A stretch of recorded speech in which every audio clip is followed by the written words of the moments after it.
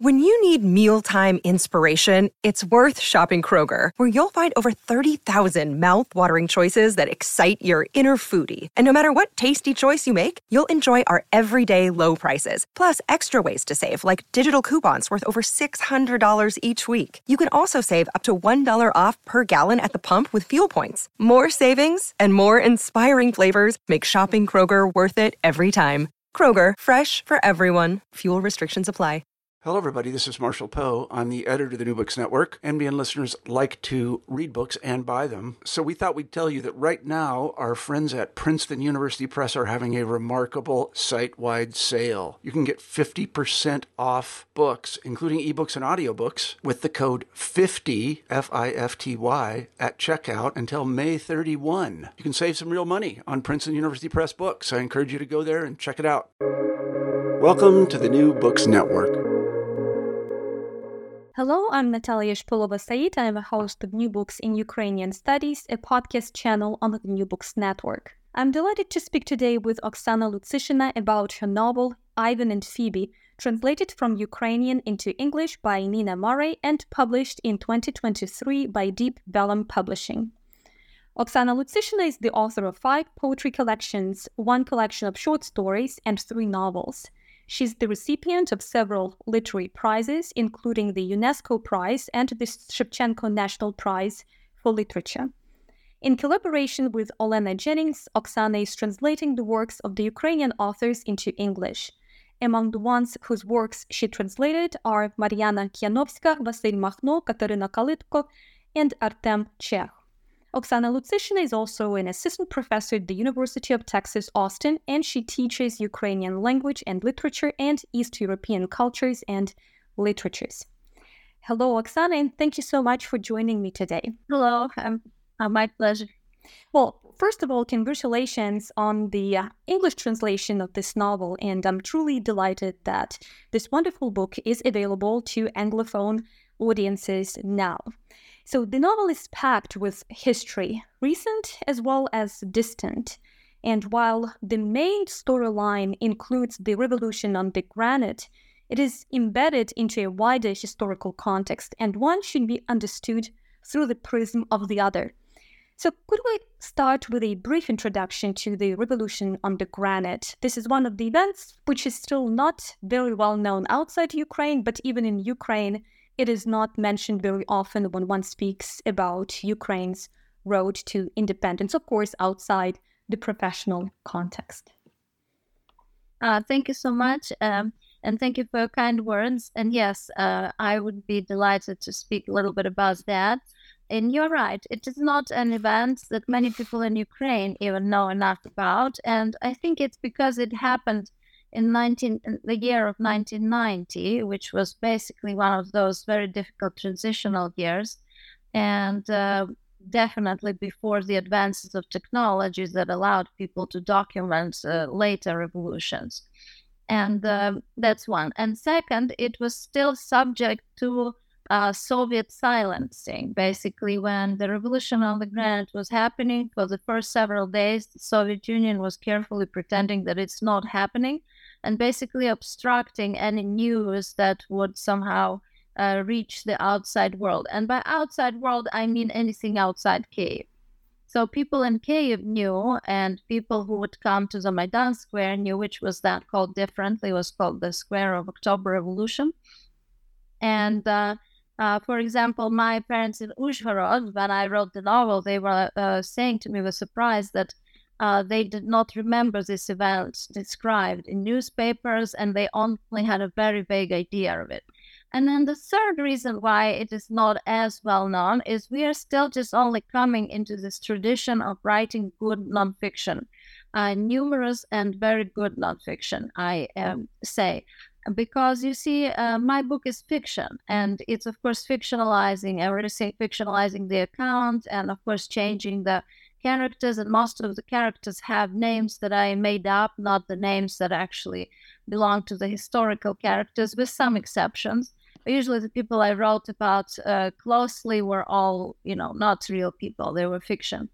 And it is absolutely necessary to write a good analytical nonfiction book about this. And I think this tradition is still something that we are grasping only now. We are just still coming to that. I know that a few of my friends who read the novel were journalists at the time, and they were carefully considering that perhaps writing a nonfiction book about these events. Because in Ukraine so far, the only things that were published were various interviews, some of them excellent interviews taken by truly very professional journalists, but this is all scattered online. And also some books, but these books are mainly just a timeline of events and some photographs. There is no analysis and there is no even a general description. And the only place where such description exists was actually in the book of letters of Solomia Pavlichko to Bogdan Kravchin.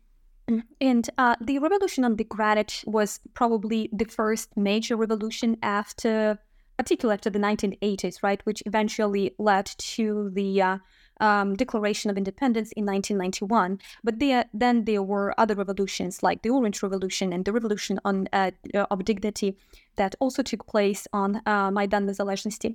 How would you describe the meaning of this revolution, for instance, to you as you were working on the novel? From what I understood from the accounts, and unfortunately my own memory here is no help because I was 15 at the time and from a provincial town where nobody was particularly political. So I heard about the revolution, but, the only lesson we took from it is we ran away from school that day and kind of celebrated the Day of Freedom, having zero idea about what is going on politically, because that depends on whether you and your family were told the truth about what Soviet Union is, and many people chose not to because that was dangerous. So, I think if we again return to the account left by Solomia Pavlichko and saw the interviews that I have mentioned that are usually online, we can see that this was an unprecedented thing for the city of Kyiv and for the people of Kyiv. And again, I think it was a foundation for the other two revolutions. It was the same idea. First of all, it was just the idea of a kind of a public display, public, speeches and so on and so forth, which was exhilarating for a person from the Soviet Union to have something like that done out of your own initiative. Whether it's personal or political, but within a different political group than the Communist Party of the Soviet Union, was unthinkable. It was a taste of freedom like no other ever before. And then also the fact that Kyivites united around Maidan, and eventually the workers of the factories would join, and lots of other people would join, intelligentsia would join, writers would join, because such literary figures as Oksana Zabushko, Ihor Romaruk, they were all there as well. The artistic community, like Leonila Kryukova, the actress, and so on and so forth. So that again inspired people like nothing else before that, and I think galvanized them. And whoever saw that, even as a child, never forgot that. I have friends who later came forth and said, I was 4 when this happened, but I still remember what it meant for my parents, and I felt that we were part of something really big. Mm-hmm. I can feel some preoccupation with history in this novel, and I would like to talk a little bit more about the genre of this novel, but in a little bit. But I'm really curious about what history represents in this case and why there is so much history in this novel. I think partially you already covered this question by saying that in the 1990s, there were some attempts to somehow talk about the political developments, but as you pointed out, those attempts were quite minimum on the one hand, and on the other hand, it also takes some time to reflect on this history in order to build further, right, this identification either with the country or with the nationality or with one's identity. Yes, this is true, and I think we are still at the point where we're still discovering our history, because getting getting comfortable with this historic discourse is not, it's not enough to just read this history once in one textbook. It takes a while. It takes a while to see different accounts, different viewpoints, and kind of construct it from different pieces, because sometimes we can see the historical event, but we do not see its ramifications.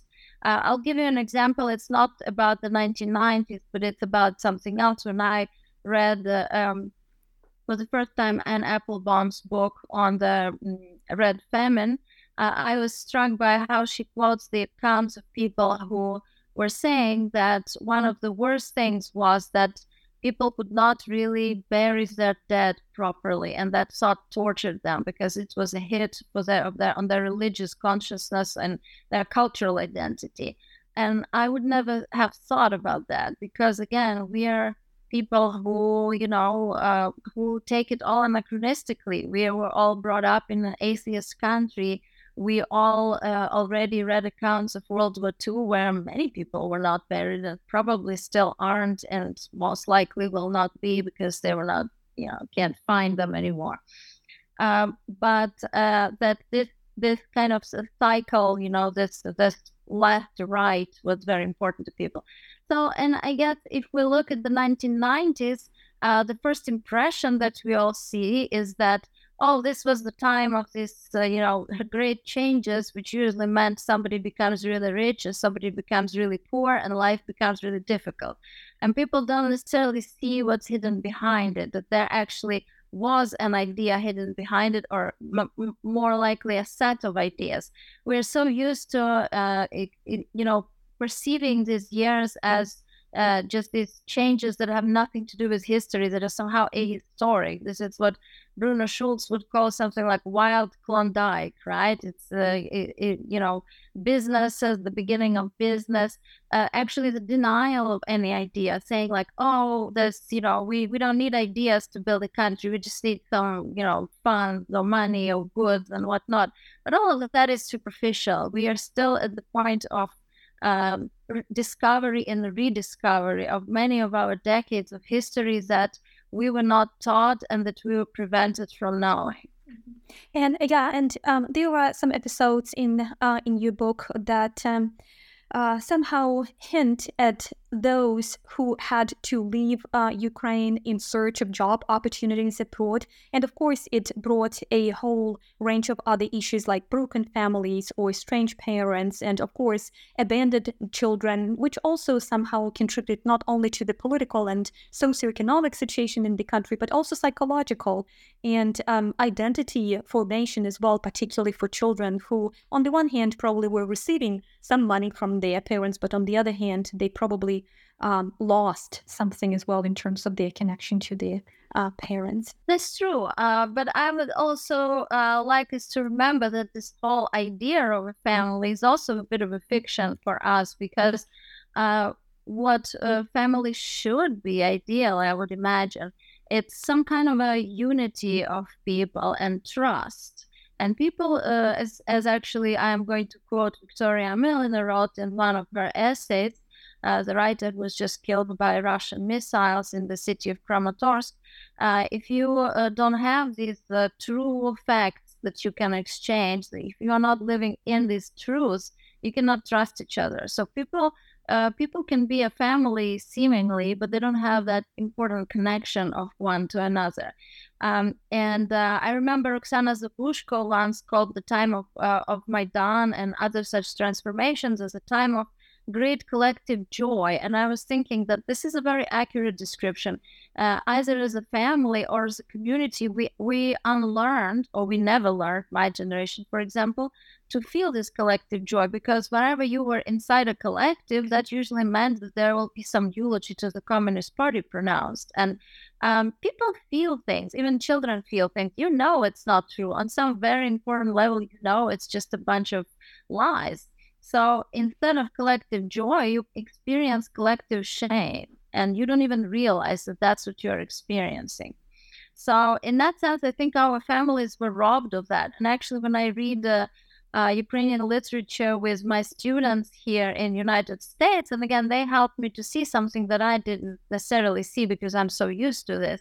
They were saying, how come the only normal family in all your literary process is Ivan Bahryan's Pihrulov, which is the hunted and the hunters, or you could say tiger catchers if we translate it directly, but I'm just going off with what the translators suggested. Well, and that family actually lives isolated from others in the wilderness by hunting, so they don't interact with the Soviet Union. And everything that touched the Soviet Union becomes thwarted, dead, separated, mutilated, killed by hunger, by wars, by propaganda, by so on and so forth. And actually, there's a huge alienation that's happening. So I think when the 1990s came and people were able to, as you said, move around the country, these separations were finally obvious for one reason. We were finally allowed to talk about them, because if somebody's family member was in the gulag, you couldn't mention it. You had to live with that pain just on your own or within your family, but not really share it with anybody else.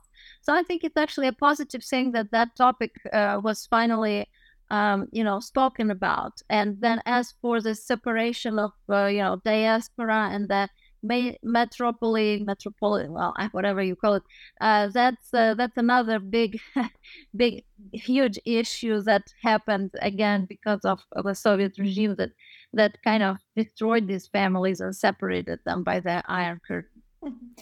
Well, the novel is very textured, I would say, and I mean that it combines a lot of genres, and we touched a little bit upon this genre identification of the novel. Historical novel, love story, detective story to some extent, psychological novel, and there are elements of an adventure story as well. There are a lot of folklore elements, and additionally the description of the landscapes is mythic and magical. And we largely moved away from clearly defining genres, but how do you see them as part of literary processes in Ukraine and abroad today? When I was writing it, I wasn't really thinking about that, but I guess it's just not so much on the level of the genre, but on the level of the technique, if we are talking about literature proper, which you're correct, these days very few people actually do that, and I am myself sometimes doubting myself. Asking myself, what am I doing here? This is the time that where fiction somehow doesn't fit, because so many things are happening at once, and it's very hard to even get hold of reality, let alone an imaginary world. But I would say more like a historical novel as much as it's possible, which allows me to just sort of follow life naturally, more or less. And as for the technique that I mentioned, I suppose I do try to make the plot somewhat, dynamic and moving, because when I myself was growing up, I grew up reading things that were not written for children. We didn't know what young adult was, right? My generation, and maybe yours to some extent. It was all these horrible stories about pirates and Three Musketeers and all those things that had no decent role models for a young girl, for example, but we still read that. So maybe that's the thing that's transpiring and some sort of adventure elements there. In the novel, the individual is part of history, and the individual also constitutes part of the environment, part of nature in the broadest sense of this word. Characters such as Margarita represent the inherent connection not only with the culture that in many ways defines the way one perceives life, but also with the land, and the land where they were born and the land that gives birth and that takes lives. So what's the role of land in your work? And you mentioned that this image of family is kind of structuring probably for the entire novel.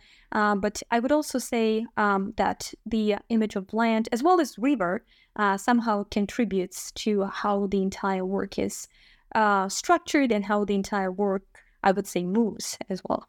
Thank you. I used to have dreams that I am floating in the river Uj as some sort of a fish or something and seeing this transparent water.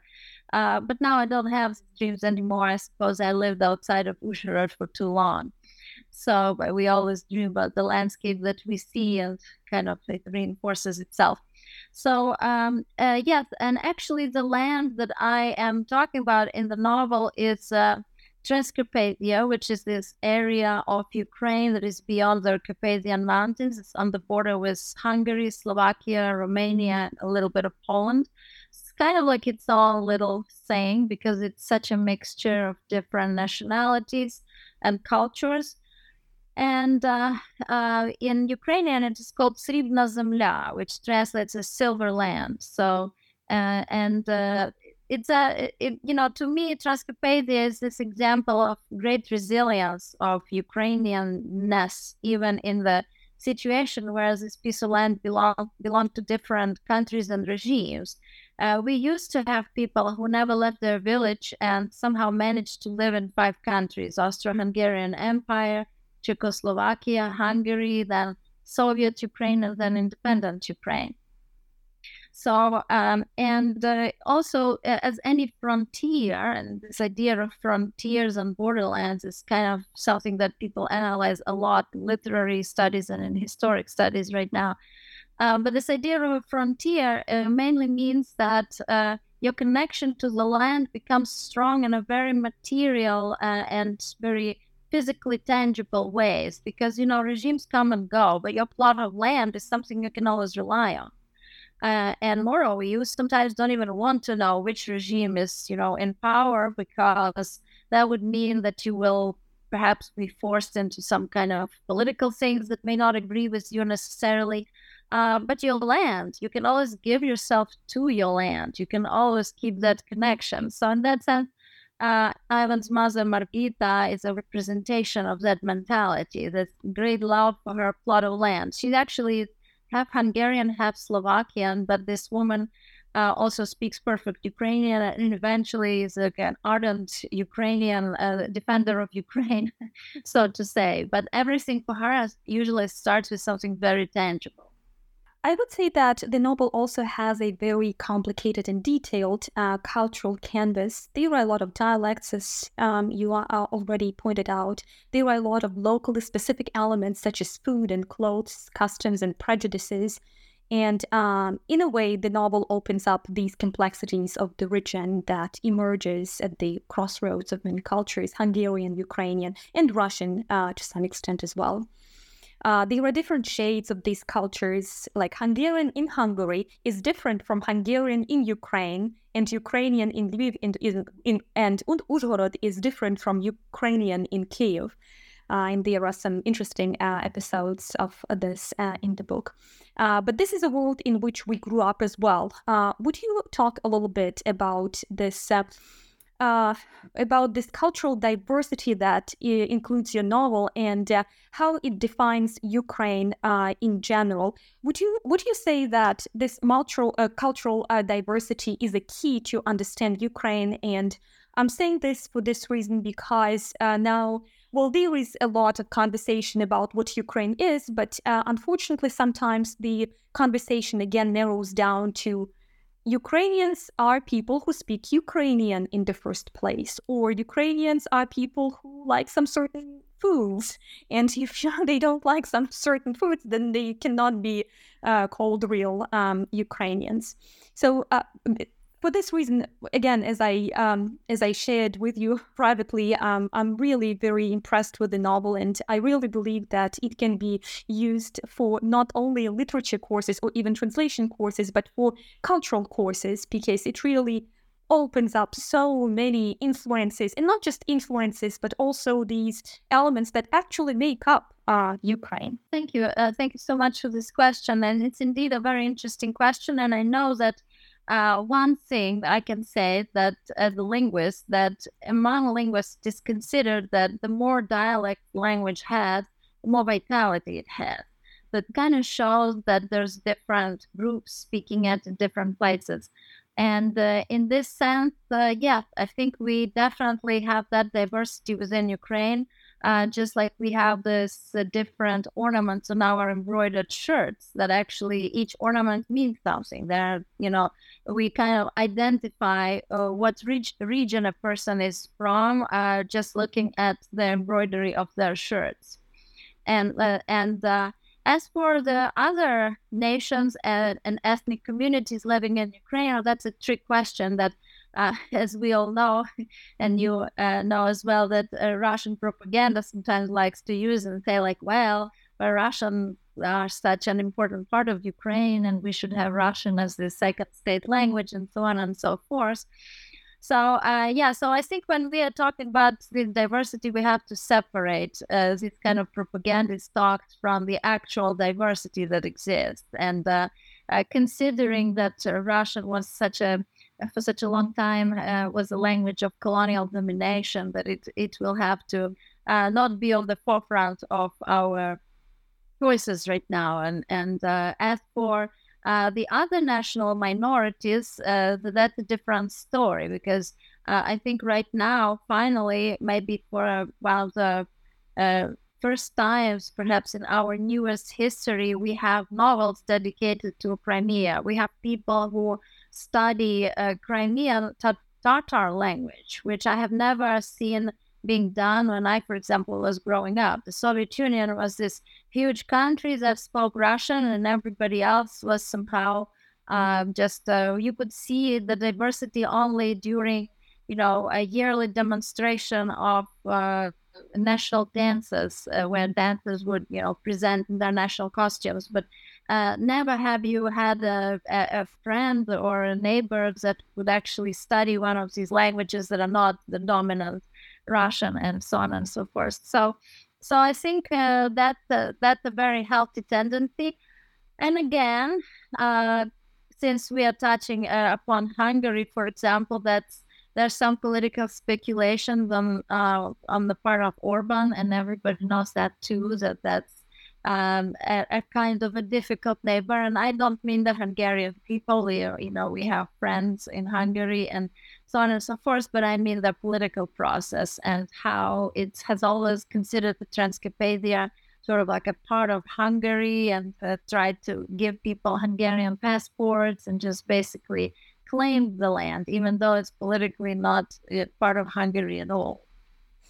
Well, when speaking with authors of novels, I always try to avoid any kind of details in terms of the novel plots, because I don't want to spoil and ruin readers' experience with the book. I just want to ask one specific question about one of the episodes in the novel. So there is old Paikosh, and he's dying, and he's speaking with Ivan, and there is this conversation in which Paikosh asks him about his relationship with his wife, and he's concerned about their family life. And then by the end of the conversation, he tells Ivan to take care of them. But prior to this phrase, he asks him about Ukraine, and he says that he knows that he stood up for Ukraine and he respects that, but he should take care of Ukraine and his wife. And then the next phrase is keep them safe. And we never know what he meant. Did he mean Ukraine, or did he mean Ivan's wife and his daughter? And you don't have to just solve this riddle for us, but the answer can go anyway, but still it will change our perception of the novel completely. Thank you so much for such remarkable attention to details. And that's true. And it's actually it's supposed to show that somebody like old Paikosh is a very complex character. On the one hand, he's used to be a director of some kind of factory. So it's like he had to be a communist. He had to be part of the Communist Party. He had to play the game, right? He had to be to check all the boxes, that he is of a good origin. Though in Transcarpathia, I don't know about the good origin, proletariat origin, considering that it was only annexed to the Soviet Union after World War II. So there's living memory. There's people who are still alive, even to this very day, who remember the times before the Soviet Union, which Soviets never liked. So on the one hand, he checks all these communist boxes, right? And if you check all these communist boxes, you were not supposed to be a champion of Ukraine. You're supposed to be a champion of Soviet Union. And in that sense, I can remember the old generation of people in my life and in my family, say my grandfather, who also checked all the boxes, but he literally, the man refused to speak Russian.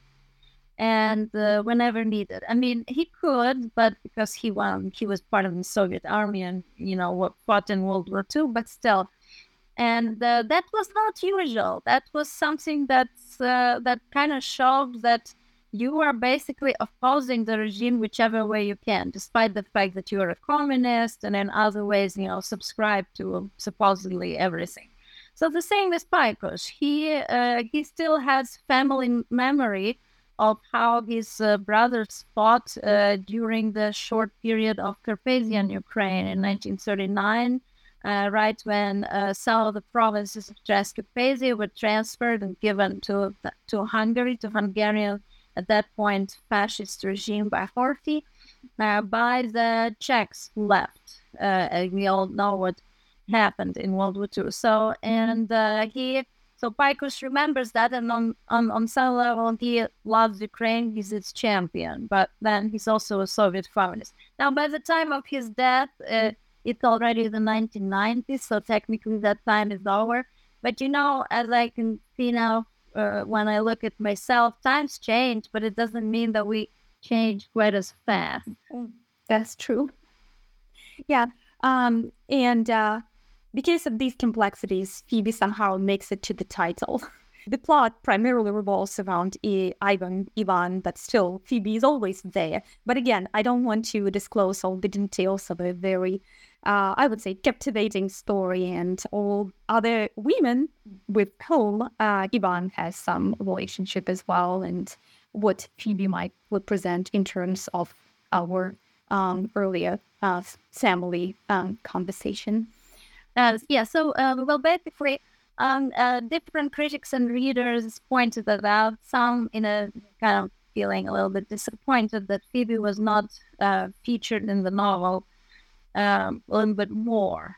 But on my end, this was a very conscious strategy. I mean, she does feature, you just have to hear it. Just like you really have to look and listen if you want to hear a woman's voice in our society sometimes. And I don't just mean Ukraine, I mean in any society, because despite all the advances of feminism, I don't think that this, this struggle is over. We see this daily in the United States, which is, for example, reproductive rights, and glass ceiling. And in Ukraine, it's definitely glass ceiling and a bunch of other things. It's sort of stereotypes that what a woman should do, what a man should do, and so on and so forth. So in that sense, Phoebe is kind of a performative way to show this is what a woman's life is. And if you really pay attention, perhaps it will reveal itself to you.